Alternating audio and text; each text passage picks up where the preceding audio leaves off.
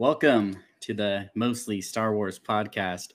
Today we're going to be talking about all things episode 3 of the Obi-Wan Kenobi series. Super excited to talk about this episode. I think we all collectively had our minds blown, so we're all super excited to talk about everything that we feasted our eyes on in this episode. But as always, I'm joined by my other two co-hosts. We have mostly Darth, Tyler. Hello there. And then we have crazy Quentin. Hello. And myself, mostly Martinez, Josiah. So I think jumping right into it, how did we all feel within like the first 3 minutes of this episode? This episode was heavy, and yeah, there's just a lot going on with the realization of Vader being alive and him seeing flashbacks. He's still trying to call to Qui-Gon. Yeah. And it just started off heavy. Mm-hmm. Yeah, for sure. All those flashbacks of the prequel voices and just give you the chills with those epic moments that were so emotional to him in his life. Yeah, definitely. I think another thing that everybody was super excited to see, once again in live action, but maybe a little bit longer in the inside and everything, is we got to see Vader's castle. So that's always awesome to see. You know, we had a little bit in Rogue One, but yeah, this was just so cool to see it again. I love the symmetry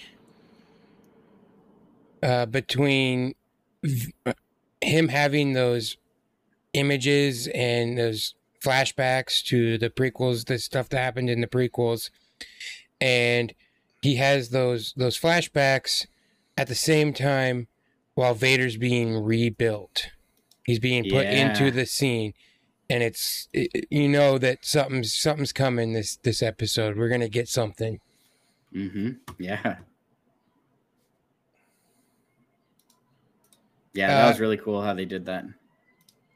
I liked, especially when we start talking about that very beginning, when he's trying to use the Force and call out to Qui-Gon, you get this moment where Leia asks about how the Force feels. Yeah. And he asks, well, have you ever been scared of the dark? And how do you feel once you turn the light on? Well, you feel safe. Yeah. He's saying that's what the Force feels like. I get from these last couple episodes, and even this one, Obi-Wan doesn't feel very safe. He's been living in the dark. Yeah. So, yeah, it was one of the... But it just like Leia in being intrigued of what the Force feels like was just awesome to hear. Yeah, and I love that you brought that up about how he described it, what the Force feels like, to we seeing him in these first 3 episodes not really being connected to the Force like he had been since he was a Padawan. So for the first time, he felt like he was afraid in the dark. He didn't feel safe. He didn't feel warm, or friendly. So I think that same, I guess, mindset that he has about the Force carries on towards the end of the episode that we're going to get to later.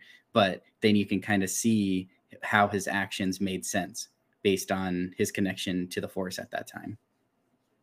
Yeah, he's definitely, he's almost haunted, and his connection is only somewhat there at this point. Yeah. And you can really see that.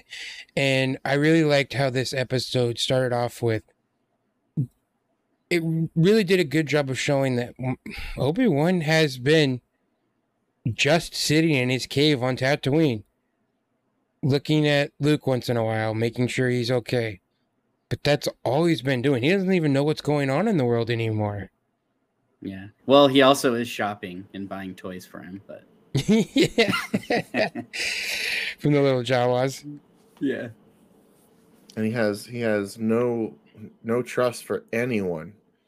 Just completely. No, there's no way anyone out there is there to help him. And I kind of feel like Leia is showing the exact opposite of that. She is a little too trustworthy. She still trusts anybody who comes across their path. Oh, hey, this person looks nice. They'll help us, which could lead to danger later on. Yeah, for sure. And I think another thing is we get like a kind of glimpse at Vader early on too, when he's his famous self. And you guys brought it up earlier too, but about fail Vader and you will not live to regret it, or live to, yeah. So I think that in itself too kind of is a good setup to all this, because we have the Vader that we saw in the original trilogy, right?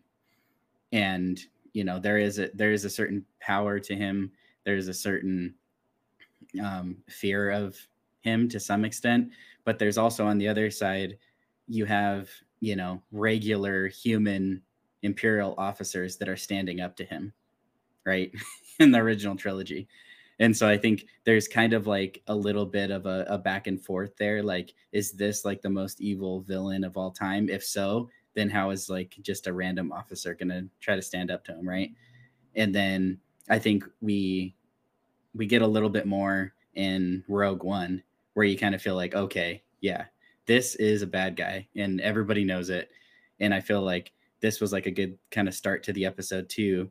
We have, highly skilled, inquisitors, assassins who are afraid for their life to disappoint or disobey Vader.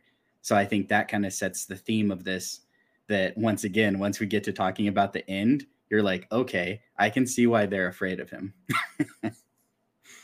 In the Empire, you either get promoted or you get dead. Yeah. If you fail, you won't fail again. Or you get promoted because somebody got dead. Yeah, that too. Because he warns. Disappointed Vader. I get a promotion. He warns Reva. I'm gonna die next week when I disappoint him. He warns her. You want that Grand Inquisitor spot, but if you fail me, you ain't gonna ever live to get it. And it's so menacing the way he says it, and that was a chilling moment. But I like how you brought out about no one. Obi-Wan doesn't really trust anyone because he basically chastises Leia. Not everyone is good, Leia. Yeah. And at the same time, Leia's like, not everyone is bad, Obi. You kind of have to get out of your little cave there and kind of stop sulking a little bit. I kind of feel like... Oh, go ahead, Q. I was going to say, Obi feels like it's that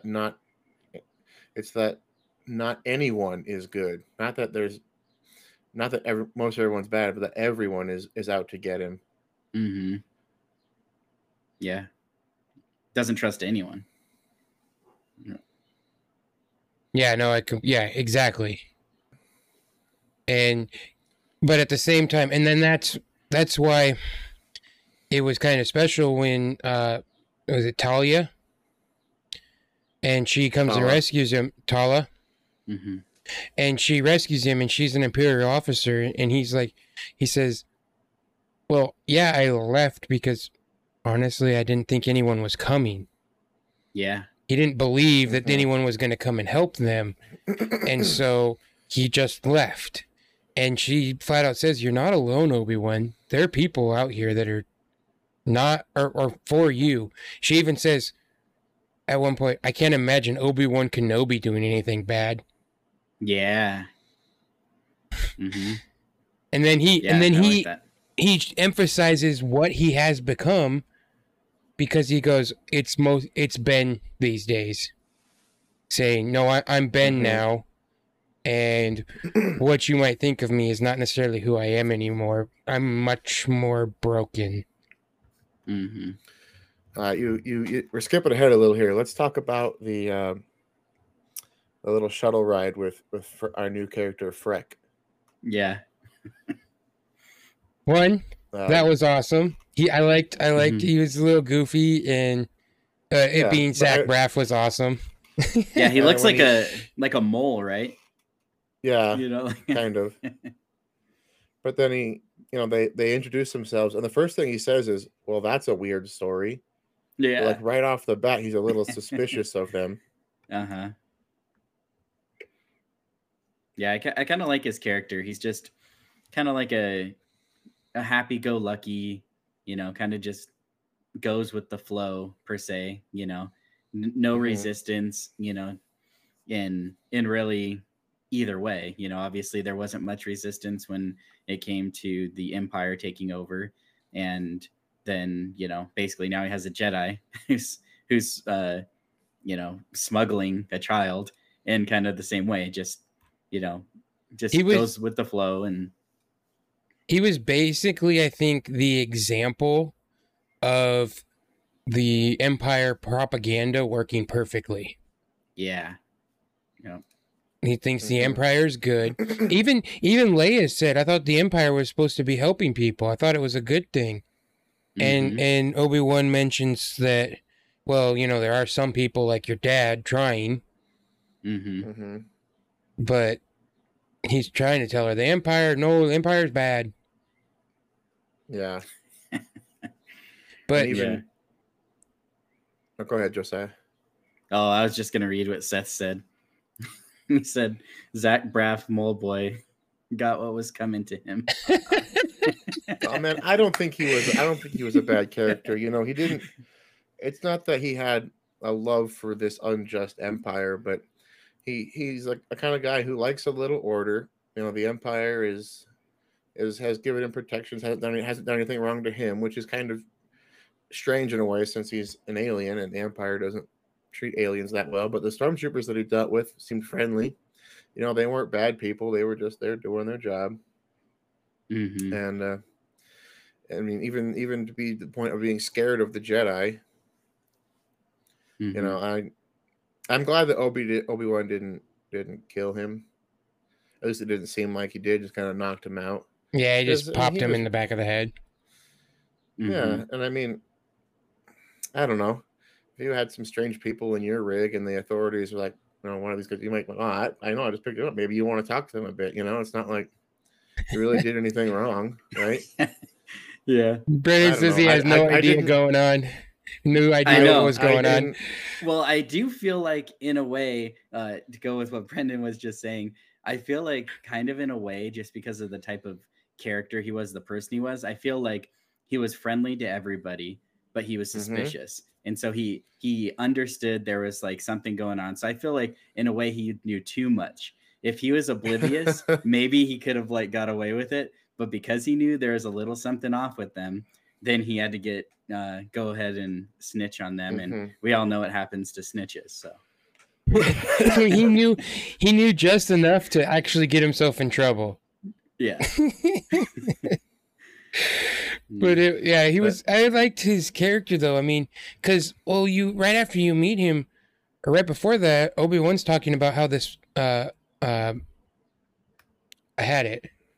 What was the name of the planet? Mazupo. Oh, really? I wrote it down in my notes. Where was it? Yeah, I'm spacing out how you say it's like Mapuzo. Mapuzo. That's where it was. Yeah. But he was saying how it was all farms and families, and the Empire came and everything's gone, and it's all just a open plains area, and there's nothing around. Yeah. And but then you've got this guy over here who's Toll, those are good people. They obey the Empire. He's like, nothing wrong with a little order. Yeah. Yeah. And I feel like kind of going, to the previous statement about him kind of going with the flow, that's not a bad thing, and I feel like, it's just like, anywhere else that you live on Earth, there's going to be like governmental authorities. There's going to be, someone that's in power that's going to attempt to, have law and order. And so I feel like his character is like, it doesn't really matter who's in charge, as long as it's not really affecting his livelihood too much, he's going to go along with it. And it kind of, they made it a point, to show when they're getting into the back of his vehicle, it had like, he had put on like a little Empire plaque. And I don't know if you guys felt this way. I feel like he made that, like that wasn't like Empire or made by issued. someone. Like, yeah, it was not. It was like handmade. It was like hand painted. Yeah. I could see that. And so I was like, I don't know if maybe he was just like, oh, okay, these are, the people in charge now. I'm just going to kind of go along with that and, kind of support the people in charge. Sad. Yep. Snitches, that's what they get. Well, another part during that ride, when the stormtroopers are on there, and Obi-Wan accidentally calls Luma Leia, and the stormtroopers question it, and talks about how that was her mother's name, and Obi-Wan says, when he looks at Leia, he sees her mother and he misses her, and you could tell in that moment that he was being completely truthful in those words he was saying. She reminds him of her mother, and he misses her. And then that moment where they have the kind of talk of how he comforts her by saying, hey, I'm an orphan too, kind of. Yeah. And has that. And Obi-Wan has a brother. Yeah. That was pretty cool. I like that kind of deep dive, because it kind of it gave me like made me like start thinking about the Dooku book once again, because that really kind of drives home the point that, kind of like Anakin, these young Padawans, when they get taken, they have a family. They have, mothers and fathers usually, and, sometimes they have siblings. And if they were taken at an age where they can, kind of have brief glimpses, that is something that's going to stay with you for life. Like the memories of those, the siblings or your parents, or maybe you had a good friend, right. Even at a very young age. So I thought that was actually a really good point that they kind of drew onto that, like, I guess drawing you a little closer to the character and, kind of everything that he went through, because when we see him, he never obviously mentions it in the prequels. He's on his mission, he's doing his job, but like now, and whether it's because of the state he's in, or whether it's because he's with Leia and has like an epiphany and kind of is relating and opening up to the situation. But either way, I feel like that really humanized his character even more so. Yeah, and I feel like those moments, because Obi-Wan kept saying how much she reminded him of Padme, but then Leia goes to ask questions about her father, right? And asks if Obi-Wan is her father, and now he's got to be thinking about Anakin during this time, right? This wonderful young girl is Anakin's daughter, and he needs to protect her from that. Yeah, that was it pulls at your heartstrings, because he says I wish I was your father. Yeah. And that was huge. And you kind of, in a way you are, but and no one knows your parents better than he does. No one knows Anakin or Padme better than Obi-Wan. Yeah.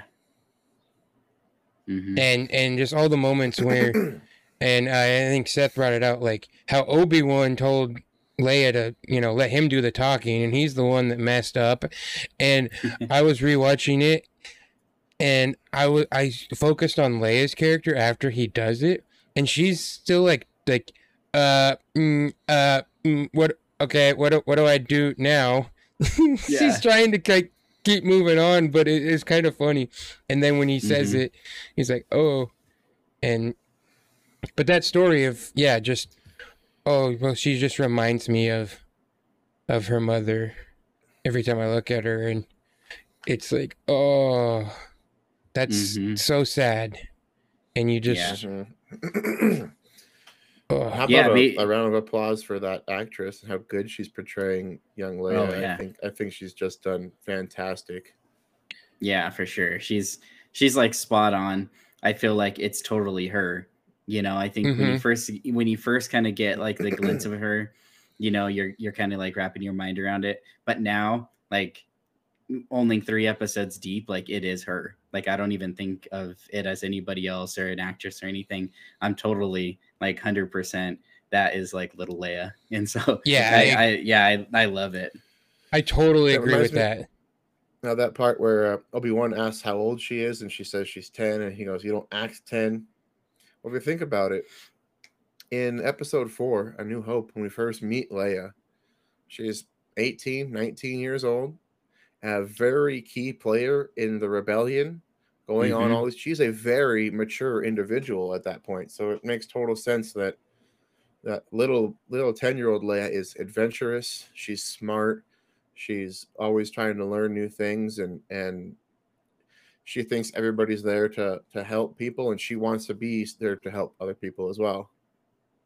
And she's caring. She's caring about the little droids. She's showing kindness to the droids. She's showing all these manners. Just so well educated. And I like that scene in I think it was the first episode where Bail Organa says, "No, you are an Organa. You're everything that is an Organa," and it's true. She really is. She's both. Yeah. Because when she is everything that, I think Quentin brought this part out last time, but she loves droids like Anakin. She's very smart and caring and stubborn like Padme, but she's also showing a lot of the things that Bail Organa is.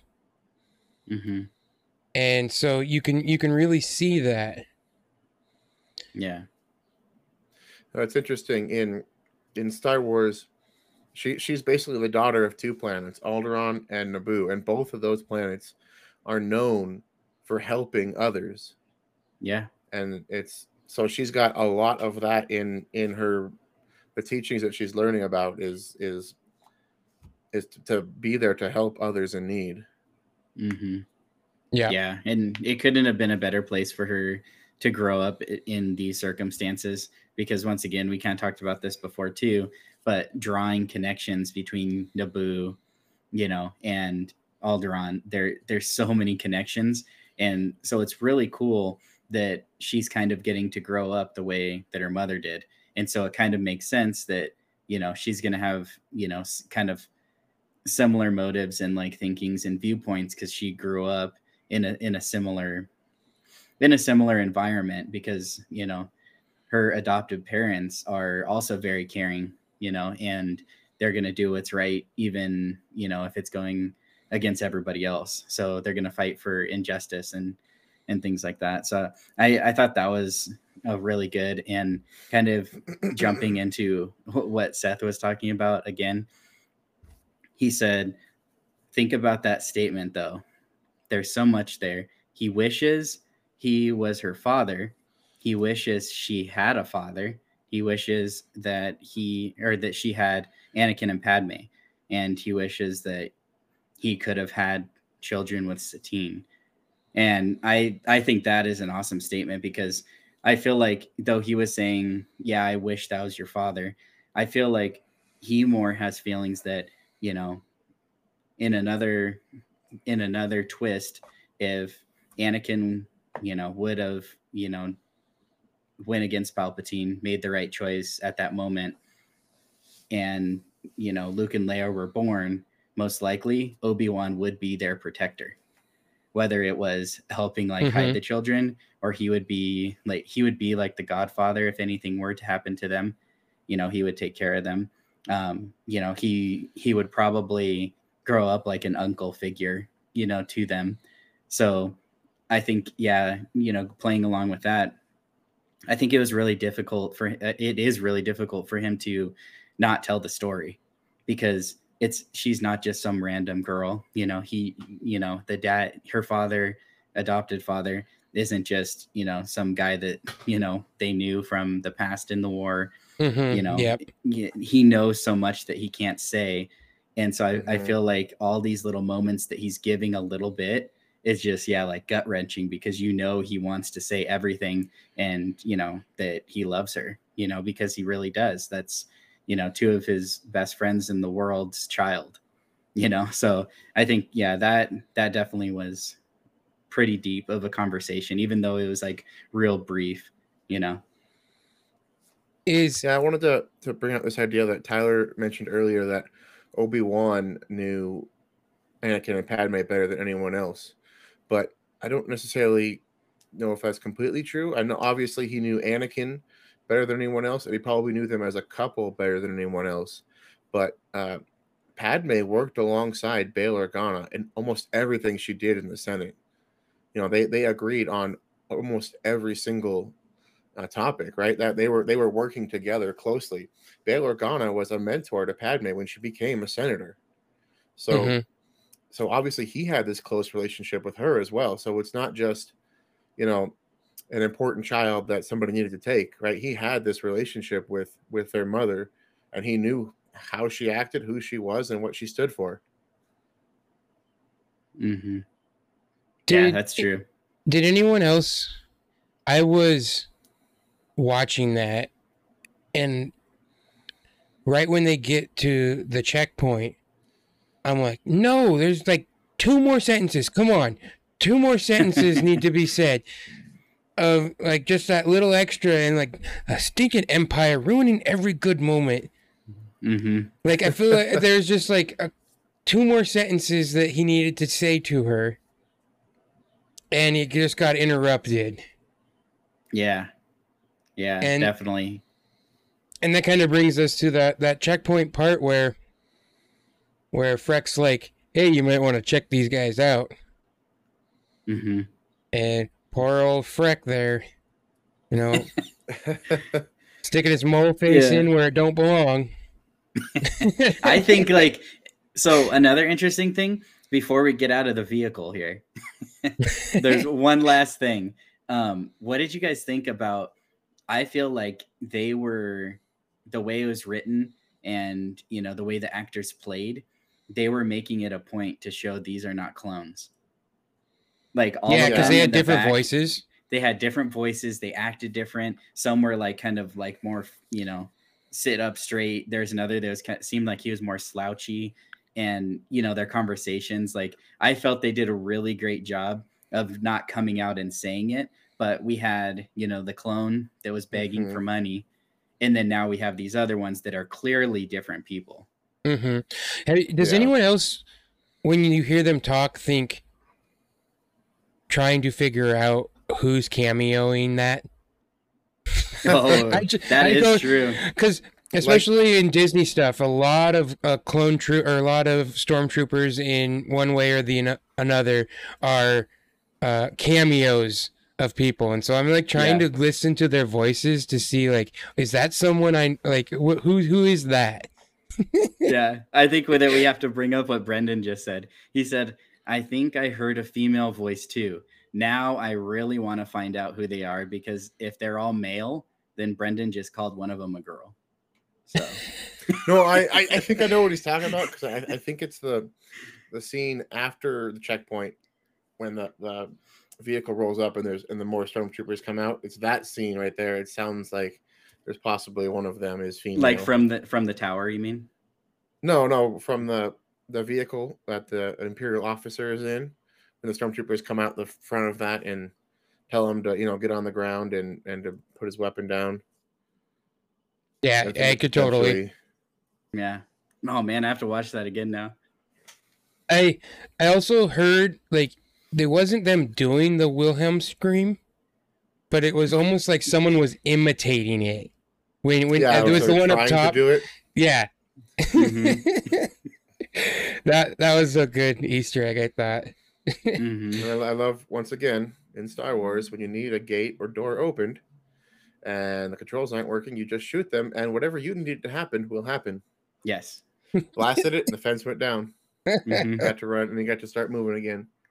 Yeah. Did you guys see the meme of, it's like the one guy that always like, shows people that are like struggling with something and then like how to do it the easy way? It was kind of funny that they couldn't have just made the fence longer, put the fence farther than we can see on screen, but they literally had it just right there. Like there's no way that this, hovering vehicle couldn't have went around that gate. Well, I mean, because there's a hill there, so I thought like, okay, they're not necessarily gonna take the speeder. They could have just like walked around it. Yeah. But but I'm like easily walked around. But then I justify. See, this is what I do. I kind of do these things where I try to justify things in my mind when I'm watching it, and I'm like, well, this is mostly a vehicle checkpoint, so it's here to stop a vehicle. It's not necessarily to stop someone from walking around it, or it's someone's hauling some goods that he shouldn't. That's more what it's for. Yeah. That's the way I justified it in my mind anyway. Okay, yeah, I can go with that. This is why I like Star Wars better than maybe some other, star named franchises. Yeah. Because one thing you can do with Star Wars is because it leans more on the fantasy side. You can be like, it can be explained with Star Wars logic. And so you don't necessarily, you're not taken out of the story, I feel like, as much. If you're like, no, that's not realistic. You'd be like, I'm sure they can explain it with the Force or something. Yeah. Yeah, I like Seth over here. He's helping us out. He said it's a wide open field. You'd get spotted so easily from the troopers keeping watch on the towers. So there you go. Mm-hmm. We got these towers. If someone's avoiding the checkpoint on purpose, they would know that something's up. So that's where it is. You got to go directly through those checkpoints or you'd get caught. Mm-hmm. So, and so then Tala shows up, and he gets down on his hands and knees and buries his head basically, and then she does the whole General Hux thing and shoots them all in the back. Yeah. Were you guys expecting that? No, I was not. I was expecting I almost was expecting an Easter egg, because I thought we were gonna see like Sloane and before she was anything. That's kind of what I thought was gonna happen, like when she was just an Imperial officer on a backwater planet. Ooh, that would have been cool. So that was my first thought. But other than that, I was like, I did like that turn, and the way she talks to Obi-Wan is great. Yeah. Did you guys see the leaked photos of this show of her? No. Oh, okay. I knew she was in it. I had seen things she was in it, and I have a tendency to just look at her as a bad guy just because I'm a Battlestar fan. Right. So I just assume she's playing the bad guy. Yeah. And I felt the exact same way. As soon as I knew that she was in it, that was the connections I drew. And then they had those leaked photos of her in Imperial uniform. And so then I think that's when everybody started getting excited, because they're like either Imperial officers are going to go to Tatooine, or maybe Obi-Wan is going to leave Tatooine somehow. And so I think that's where there's a lot of like people getting excited about that. And so when I seen those pictures, she was just like walking, firm look on her face and everything like that. And I was like, oh man, she's going to be a great like Imperial officer, maybe like, in charge of an area or a certain situation or something like that. So when I saw her, I was like, oh man, like they're really going to get maybe like, they're going to try to get like arrested and they're going to have to escape somehow, or, something along those lines. I did not expect, her to, turn coat right there. That was amazing. And I like that she wasn't like hiding or just, faking being an Imperial officer. She actually is an Imperial officer. Yeah. And she talked about joining up when she thought the Empire was doing good. And then by the time she learned what it really was about, it was too late. So now she spends her ability as an officer to help these people. Mm-hmm.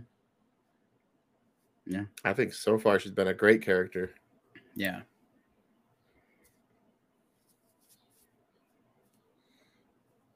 Yeah, let's get a Tala show. Yeah, we see these little moments of her. Obi-Wan, what's she doing with Quinlan Voss? Yeah, let's get that show. Yeah, because the first thing I think of like wanting to know more is she says, "I figured it out too late," which to me means she did something bad. Mm-hmm. She did something she regrets.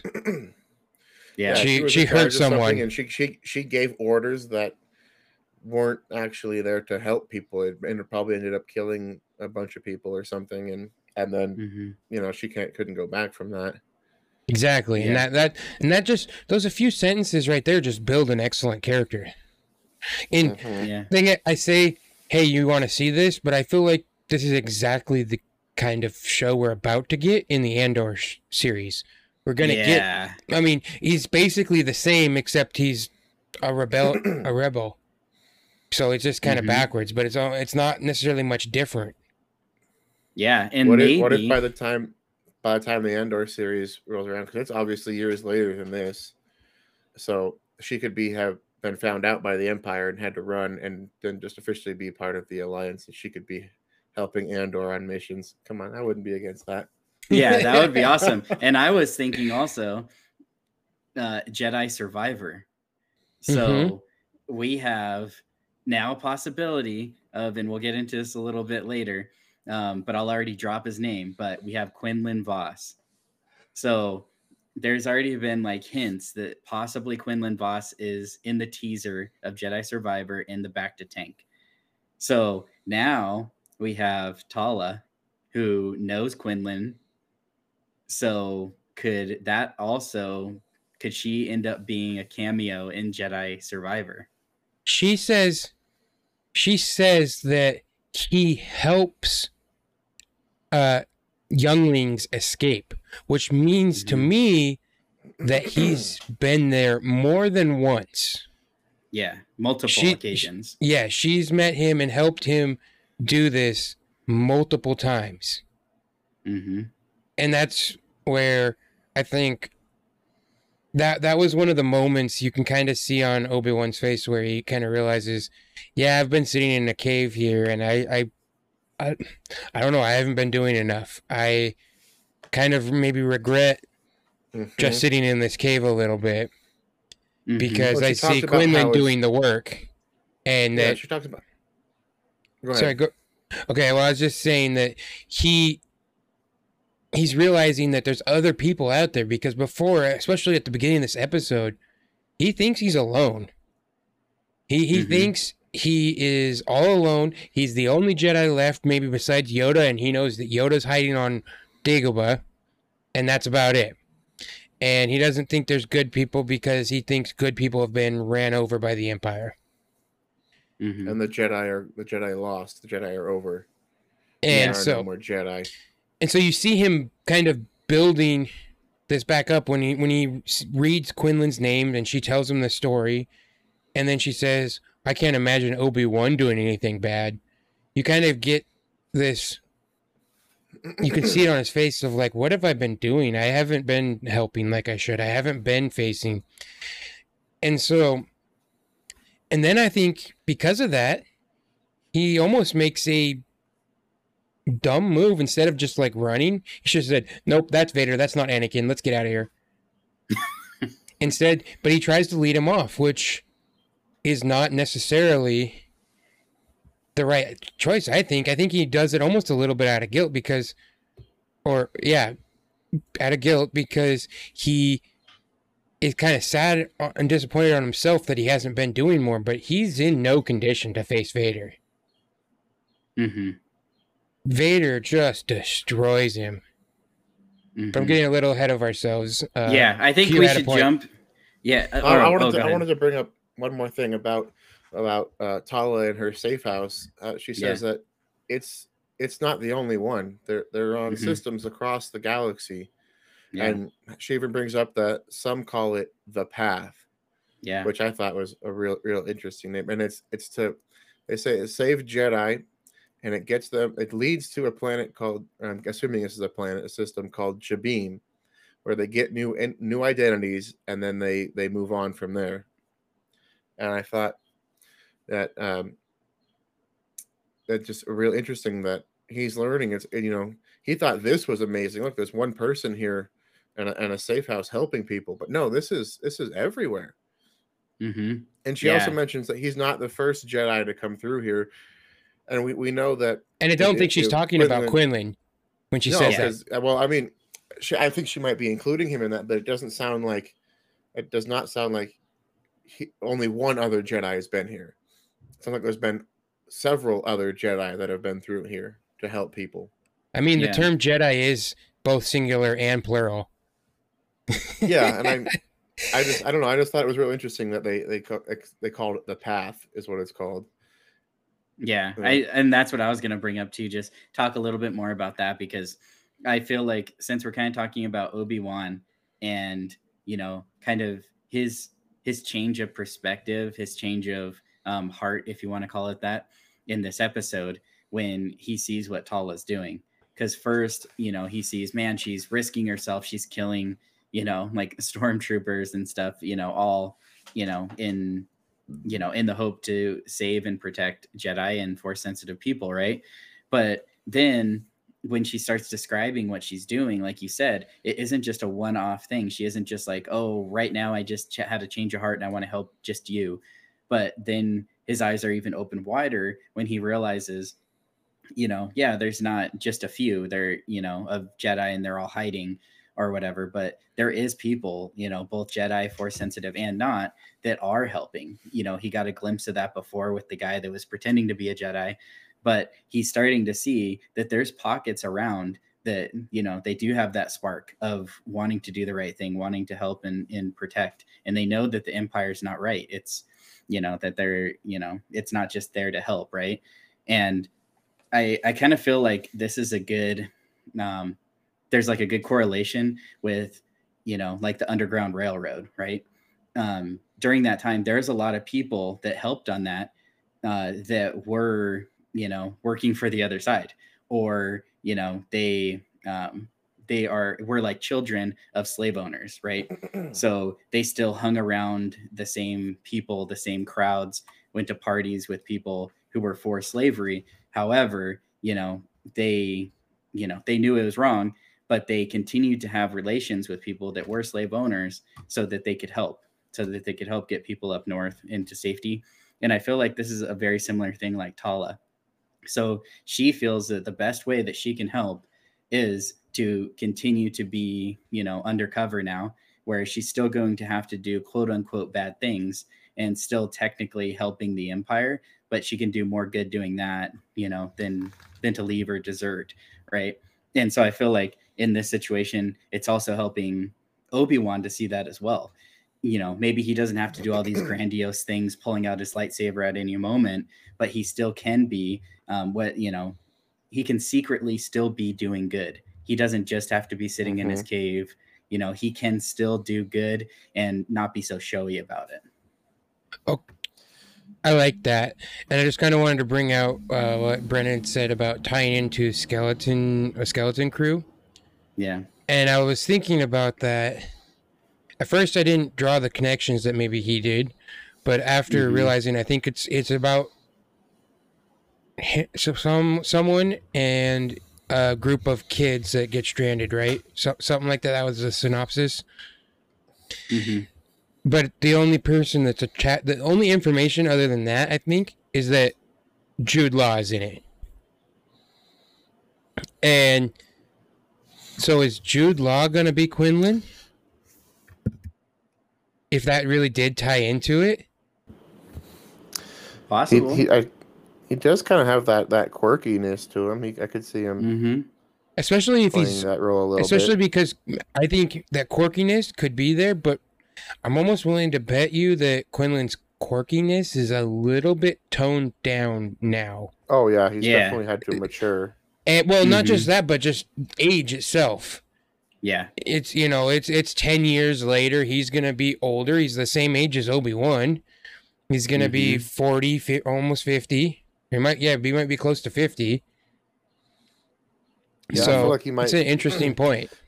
The quirkiness, I feel I like think it could work. at that point is probably there in his words, but less so in his actions. His actions would be more serious and more thought out. Yeah. Well, even Yoda was quirky at first when you first meet him. He's just the weird old. Yeah, his laugh. I love his laugh.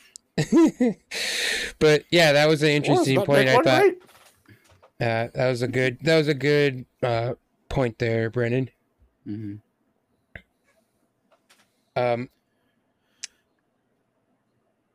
So, okay. So another thing you put in your notes that Leia wants to learn how to shoot. Mm-hmm. And she's like, "Can you teach me how to shoot?" She's like, "Oh, she'll be a great warrior someday, or a great fighter." Yeah. He's like, "I do think you're right." He just knows. It's so interesting, just in the fact that because he knows their parents so well and how much there's in them, that he can see who they are becoming, especially Leia. And I think that moment is kind of interesting because he refused to go. He didn't know anything about her really before the show started because he flat out told Bill no, that he wasn't going to go and go retrieve her.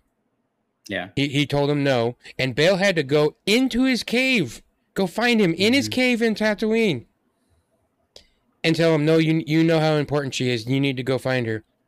I think Obi-Wan is seeing how important she is. Yeah. He's realizing that, well, I think Bale's right. She is just as important. When you hear her talk, the way she talks, she is just as important as anyone, really. Yeah. So then after all that, we get the truly terrifying moments. Yeah. I think like when you're inside and they're like in the conference room, right? All the Inquisitors. Did you guys see that? Like people were like, zooming up on their displays that there's like a bunch of lightsabers and possibly like the little Padawans helmets. Did you guys see that? No. Mm-mm. Oh man, I must have missed that. Oh goodness. Oh man. Oh, you guys gotta look that up. But so when they're all in the conference room and they're kind of talking, in the background, there's it's like a red kind of velvet, like all the way around the room, and there's like lightsabers laying on it, and then in between there's a couple cylindrical, or not cylindrical, like circular objects that appear to be the same little training helmets that the Padawans would wear. And so people are saying, like, thinking that that's like, they kept those from their attack on the temple. Interesting. Well, what if it was just the opposite? They kept those to use for their little Sith Inquisitors that they're making. The little Sith Inquisitors, yeah. Maybe. Well, here's my other thing about it that I thought was interesting. I was like, that definitely could be a possibility. It could be a possibility that the Inquisitors were keeping these sorts of mementos, I guess you could say. It could possibly be that Vader is keeping these sorts of mementos there, or it could also possibly be that they were, others maybe that had fallen, and it's there, kind of like as a warning symbol, or whatever. But because the one thing that I thought was interesting is that, if you go to like, the comics and things like that, when they got all those lightsabers, they were melting them. right? They were destroying those lightsabers. They Mhm. weren't keeping them as mementos per se. So, but I was like, then on the other hand, we also have We the don't know Dooku anyone book. that collects lightsabers, do we? Well, Dooku does, No, I was and making it. Grievous I does. was Yeah, I know. making a Grievous joke. Yeah. So Grievous definitely does. But those, I feel like, maybe could have been lost in that whole battle scene, But Dooku's that he had, were just basically, there on Sereno. So they're just like sitting there like Jedi's lightsabers. But yeah, I don't know. Have you guys pulled up that picture yet? I was looking for it. I couldn't really find anything. Oh man.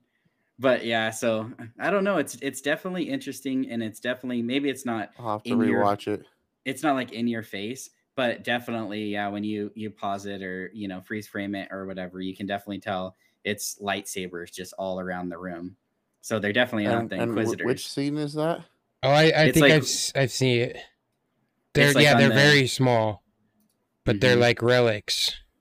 Yeah. So it's when they're in the conference room and Reva comes, and then up in the red. Like, yeah. Okay, yeah, I see that. So that kind of reminds me, because Kylo Ren would collect like the ashes of the people he killed, and that was where he kept his helmet. That's true. And so it's not. I could see that kind of fits with the lore of, and it also it fits with history. You take something as a trophy of those you've killed. I wonder if those are lightsabers that the Inquisitors themselves have killed, or are those Vader's prizes? Yeah, that's what I was wondering. I feel like if they were Vader's prize, they wouldn't be in. They'd be in Vader's castle, not on the.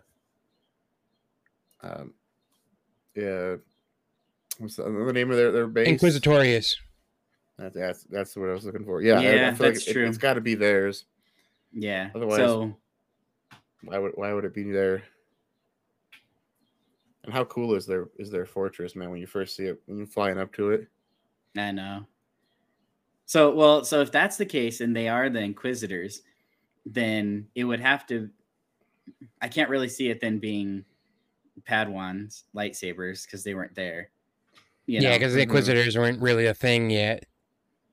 So when they killed, it kind of goes back to not knowing what the round objects are, and it's maybe just other lightsabers of the Jedis that they had killed.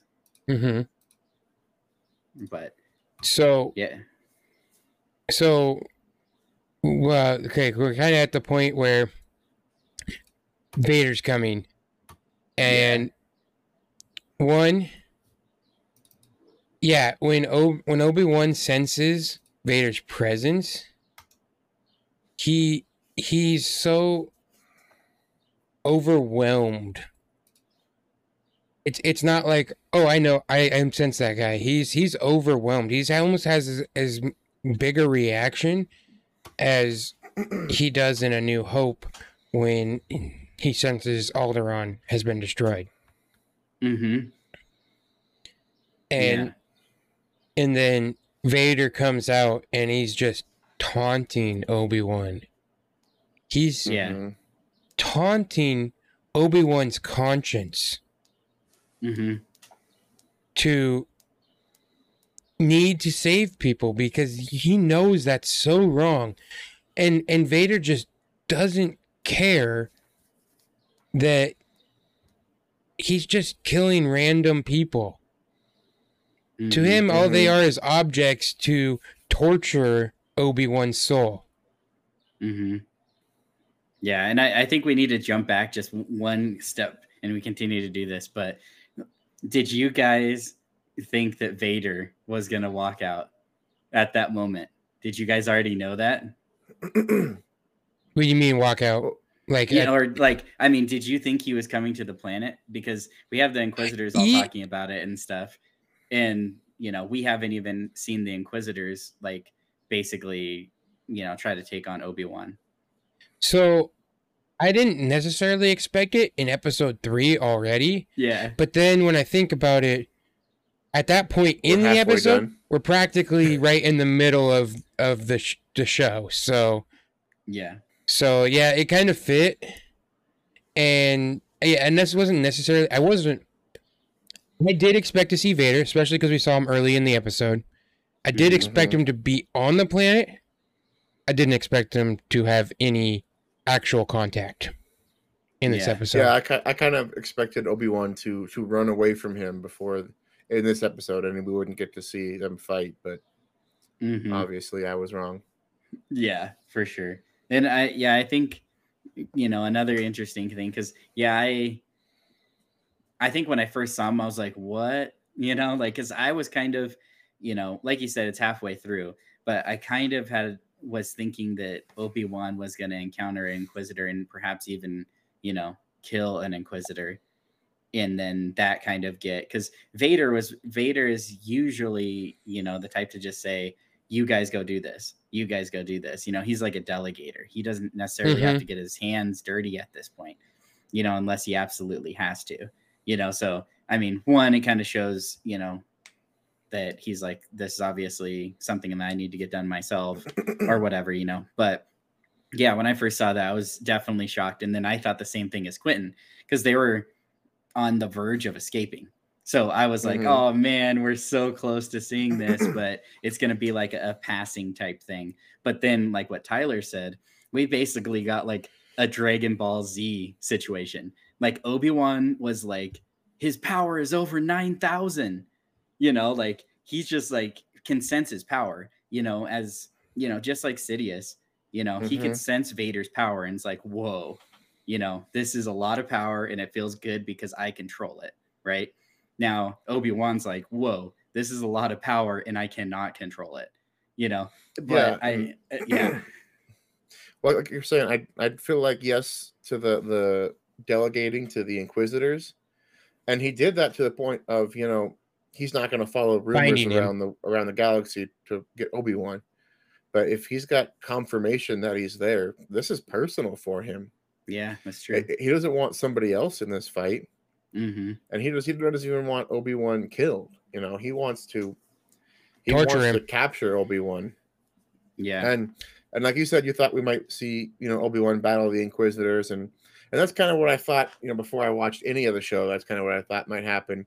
But at the same time, Obi-Wan is not really a killer, right? So I feel like mostly he would have wanted to defeat his enemies without killing them. Tell that to Maul. Yeah, but that was almost a saving, a nice thing to do to Maul.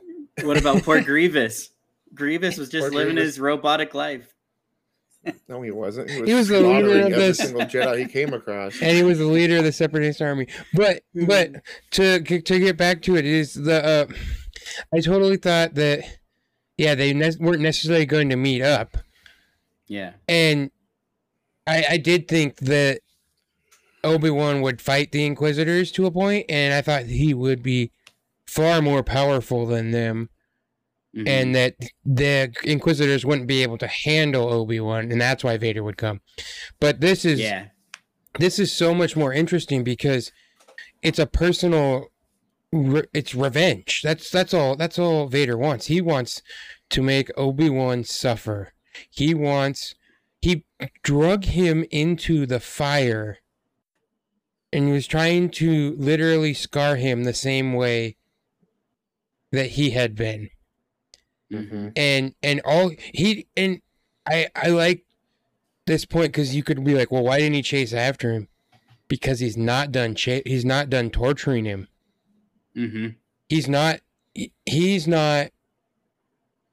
wants to make him feel pain, and in fact, letting him escape almost more helps Vader in finding others that he could to potentially torture. And just to get at Obi-Wan. Yeah. Do you guys have... Oh, go ahead, Quentin. Go ahead, just say. Oh, I was just going to say, did you guys get kind of like, horror movie vibes when you were seeing like... Because it was totally like... Anytime Vader was there. Yeah, like, and Vader's really good at this as well. Like, he doesn't run, he walks. And that's like any good horror movie. You have someone running through the woods or whatever, and the killer's just walking, even, he doesn't got to run. I'm going to catch you eventually, and he does, and I got those feelings like, and you could tell that Obi-Wan's legit scared, Oh yeah, of just him, running from him. He's just running, and Vader's just walking, and he's like, I'm gonna catch you, and like I was just like, oh man, like just all that anticipation all the way up to it. And Tyler kind of mentioned it, but when he's first like walking through the village, I mean, it throws you back a little bit to the beginning when Obi-Wan was hiding, right? When the Inquisitors come. So, and he did absolutely zero. He did nothing. Those Inquisitors could have killed that whole town and he wouldn't have done anything, right? So now, maybe after everything he's seen and what he's seen with Tala and stuff like that, he finally has a little bit of, whether it's guilt or whatever it is, to do something. And that's why he's like, I'm going to, I'm going to put myself in danger basically to save Leia, right? Well, he also, I think, feels that not only that guilt of the Inquisitors are one thing, but him knowing that it's Vader and him kind of thinking, well, this is all my fault, so I need to go out there and take care of it, or at least lead them away from him. Yeah, because really, the Inquisitors might be after Leia, but the whole point was to get to Obi-Wan. That was the entire point of them taking Leia. That's the only reason Vader's there. If it was any other Jedi, they would just, unless the Inquisitors couldn't kill them, Vader wouldn't be on this planet. Oh, so you think that the kidnapping of Leia was Vader's idea? I thought Reva was doing it behind his back.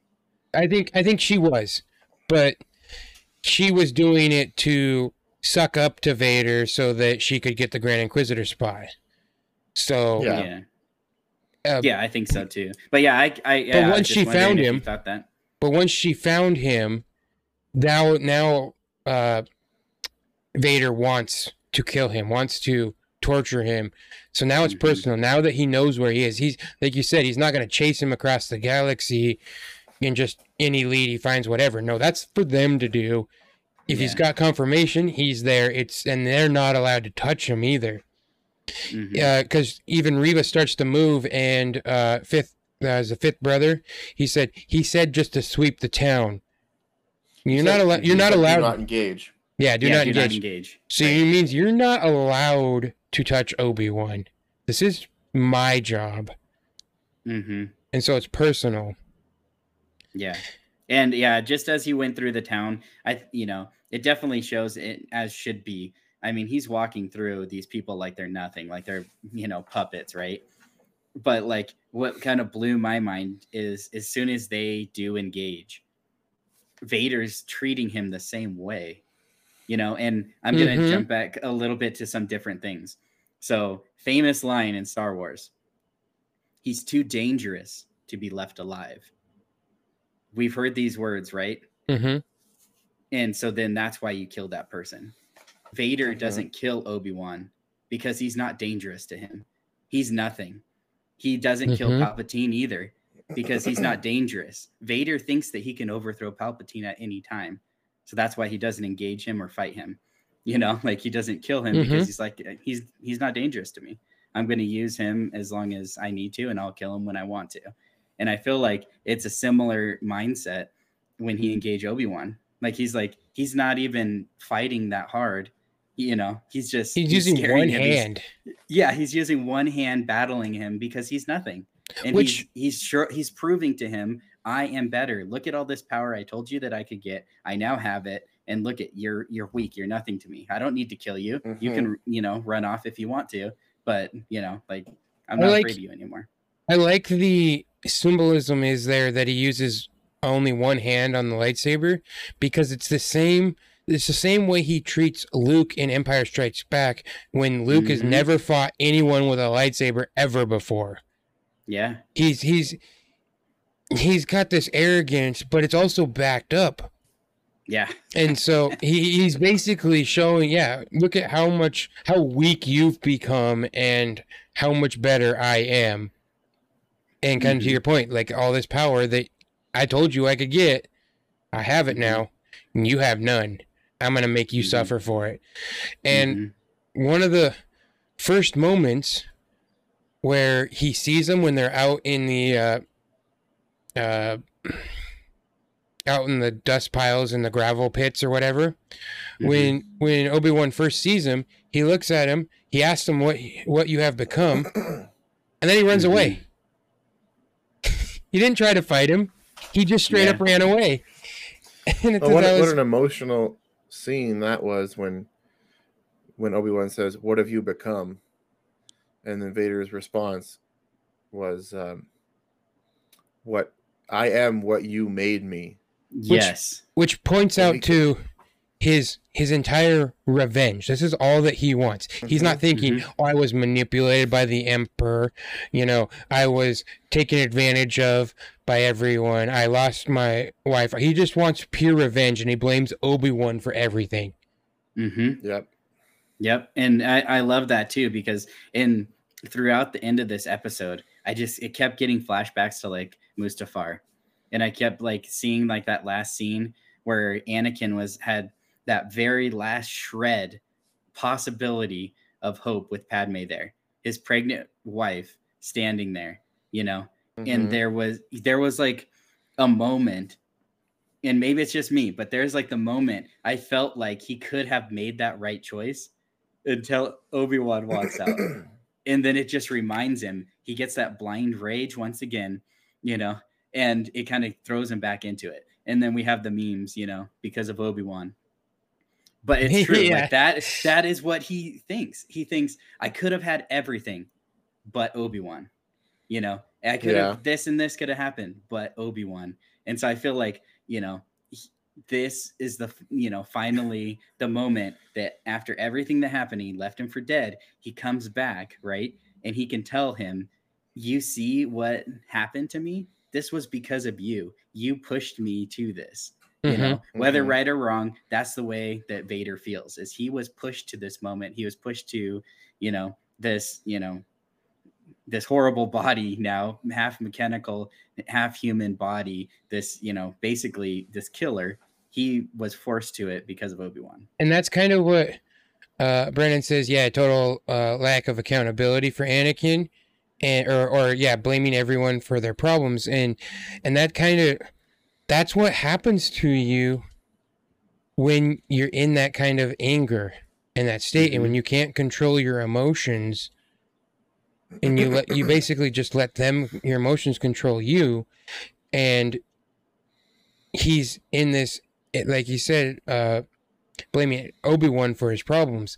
You can't, when you're that angry, you can't see anything else. Yeah. I think Yoda says it to Luke, when you're at peace, you will know the right. Basically, how do we know the difference between the light and the dark side? And Yoda says, when you are calm, at peace. And so that's all that Vader knows is the dark side at this point. He's just consumed by his anger and his rage. Yeah.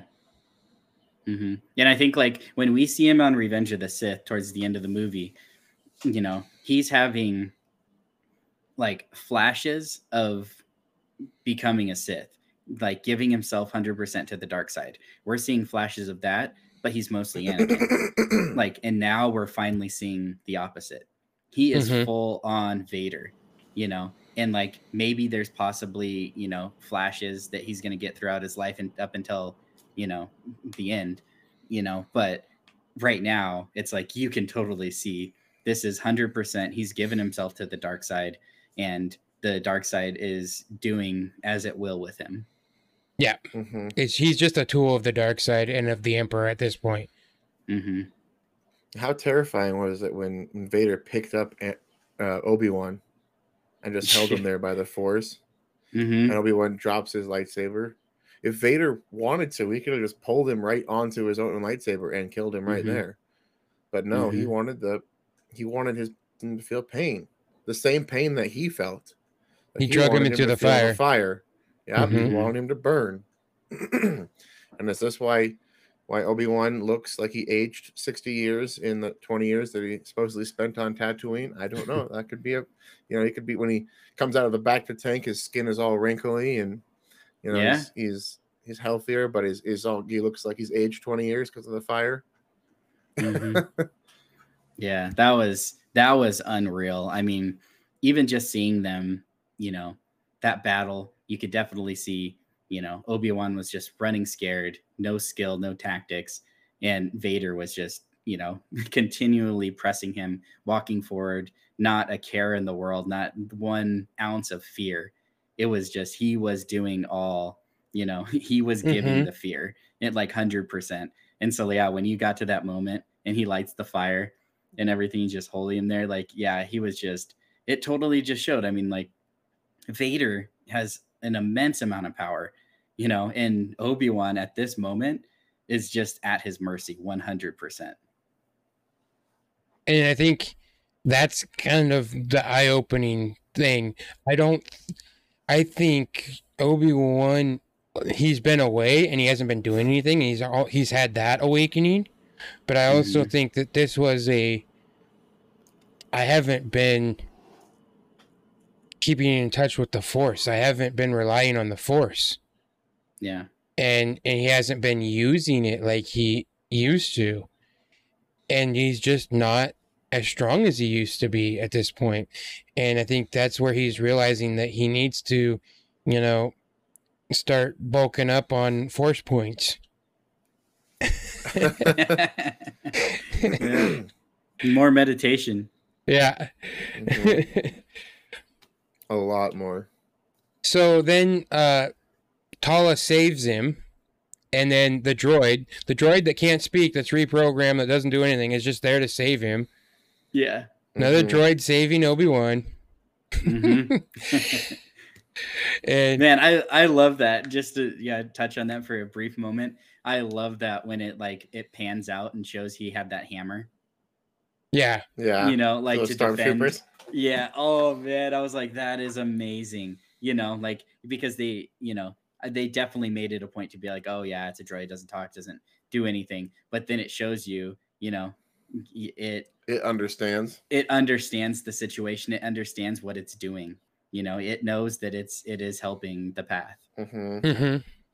Well, and Leia was talking to it, and she I don't care if he can't speak. I know.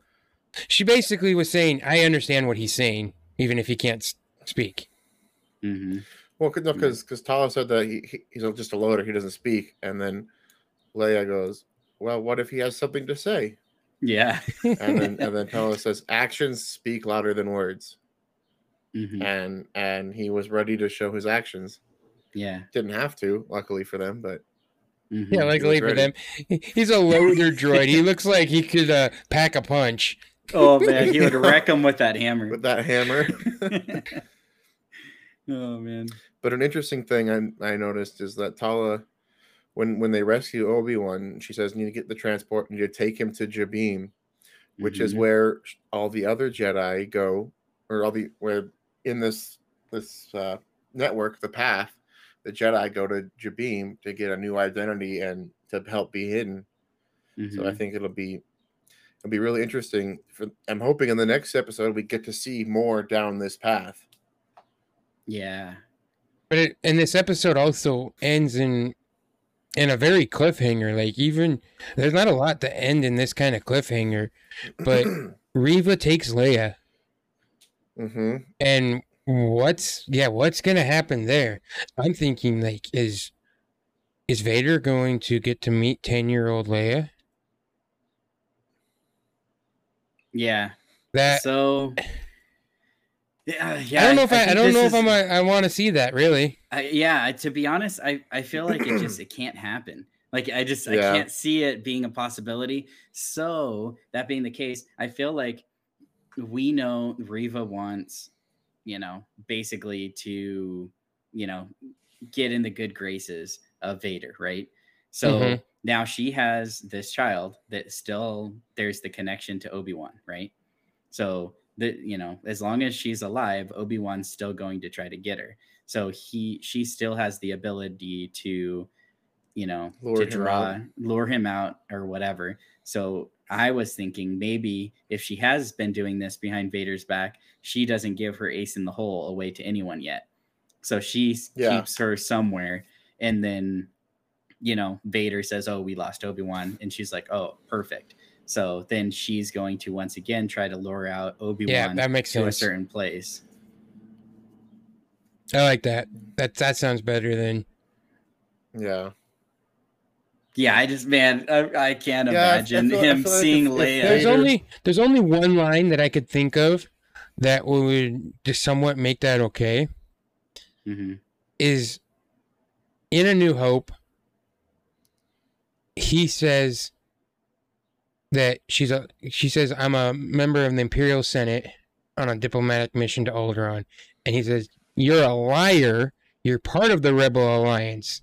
And I know, yes, he could know the ship just escaped Rogue One, but I feel like at some point he would know that she is part, even if she doesn't know that she's his daughter, but that she's part of the Rebel Alliance. Yeah. Possible. That's the only line I can think of that would be like, okay, I could see where maybe he knew who she was at least prior. Mm-hmm.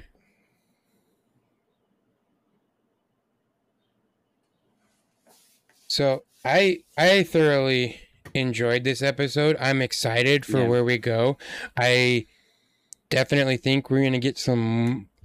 I know we're getting some more of that, but I'm also... I won't be surprised if we see Obi-Wan on some kind of a little spiritual journey to reclaiming his connection to the Force. That's kind of where I expect it to go. What do you guys think? Well, yeah, I definitely want to see, episode 3 Obi-Wan again, and I'm kind of thinking he's gonna need some healing, right? He's probably gonna pop in a bacta tank for a bit, and maybe while he's in there, does some meditating, and works on his connection with the Force, and maybe even in this half dead state that he might be in for being choked and burned, and possibly even somewhat crushed by Vader's Force, that maybe when he's near death here, he could possibly make that connection with Qui-Gon Jinn that he's been missing. Mm-hmm. Yeah, I think there's so many different ways. Now everybody's still on the planet, so there's lots of different ways this could kind of go. He might not make it. He might not make it to the ship. They could. Mm-hmm. So I don't know if we stay on this planet, or if Obi-Wan's unconscious and Tala gets him in a ship to Jabim, and they go there and he wakes up, in a bacta tank or whatever. And then he's like, "Where's Leia?" And it's, a searching for her episode again, or if it's a Reva reaches out to him immediately type thing and he wants to go, and maybe whoever is there, Force sensitive or not, at this welcome center for Force sensitive people is the one that says, hey, you almost died. When you came to me, you were on the thinnest thread, and it was only through the Force, or whatever, that you survived. Like, you are in no shape to go get her, to save anyone, and definitely not to face Vader. And maybe that's where you get your spiritual journey type thing, where he needs to prepare before he does that again. Wouldn't it be just like George's poetry, where it rhymes, of seeing Obi-Wan in the bacta tank while Vader's out there searching for him, wrecking people, and he's in the bacta tank burned up and hurting, and that is almost, it shows you the light in the dark. That's what really this episode is showing you. It's like the pure evil and the pure light, and what Obi-Wan and Vader are. And I kind of hope that is expanded on a little more. Mm-hmm. Yeah. Yeah, I'm curious to see, how they leave the planet, and kind of which ways they go about it. Riva and Leia are obviously the biggest wild card. Kind of like what they end up doing, where they end up going if if she's like hiding her away or whatnot. The conversations between them, I imagine, are going to be humorous. Yeah, because for in a sure. way, I feel like Leia is, wise way far beyond her years, and Riva didn't have a chance, to really grow up before she was, thrown into, Jedi training and then into the exact opposite of like basically being an assassin for hire. So, I mean, she kind of just has a really crazy life. So I feel like the comparisons of like upbringing, even though Riva's obviously much older, like I feel like that's going to be kind of a humorous exchange where, Leia's more wise than Riva is. I like that point, yeah, because she's been kind of thrown in the middle of it. She Order 66 when she was young, and then probably tortured into becoming an Inquisitor. Yeah. And so, yeah, her life has not been good, probably. Mm-hmm. And I know we're trying to, we're going to start wrapping this up here shortly. And I just kind of wanted to say one thing of like, guys, if you watch Star Wars, don't hate on the actors.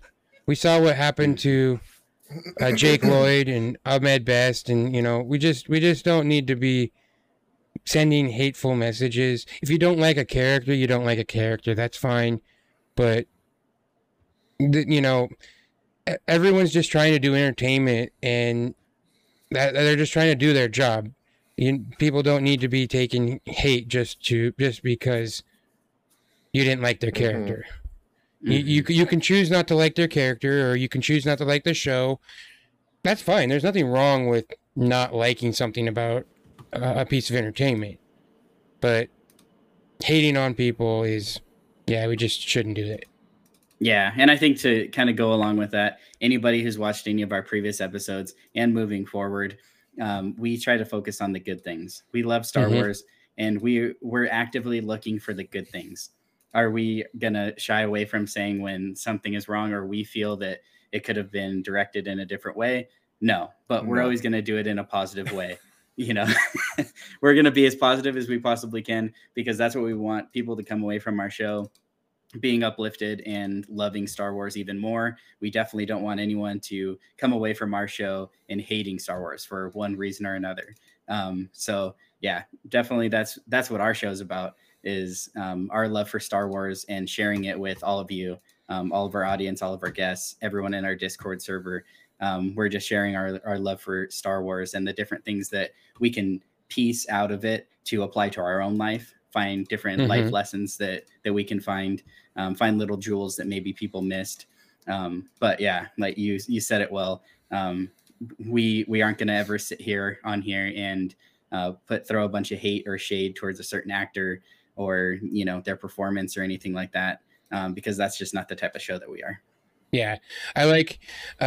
I know there was a group of people that I watched, and they had a show for a little bit, but their slogan was "Find the Good," and that's pretty much how I try to treat any of my entertainment, whether it's Star Wars or anything. You can always find what you enjoyed. Yeah. Well said. All right, guys. Well, I think we're gonna wrap this up.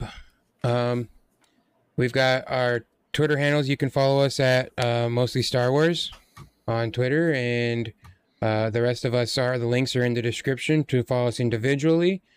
If you want to support us on Patreon, you can, and also, hey, join the Discord. We've got a Discord there to discuss all things Star Wars. You can also ask us some questions that will be answered on the show. Yep. And if you ever want to be a guest on the show, definitely reach out to one of us, either on any of our Twitters, on the Mostly Star Wars Twitter, or in the Discord as well. You can DM any of us on there. if you want to be on a show, because we'd love to talk to you. We'd love to hear your side of the Star Wars story and how it's affected your life. We love to do that. So, yeah.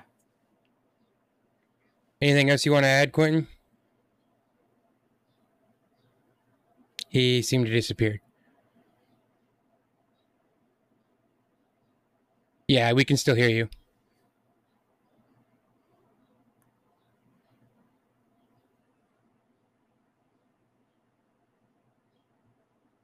Yeah.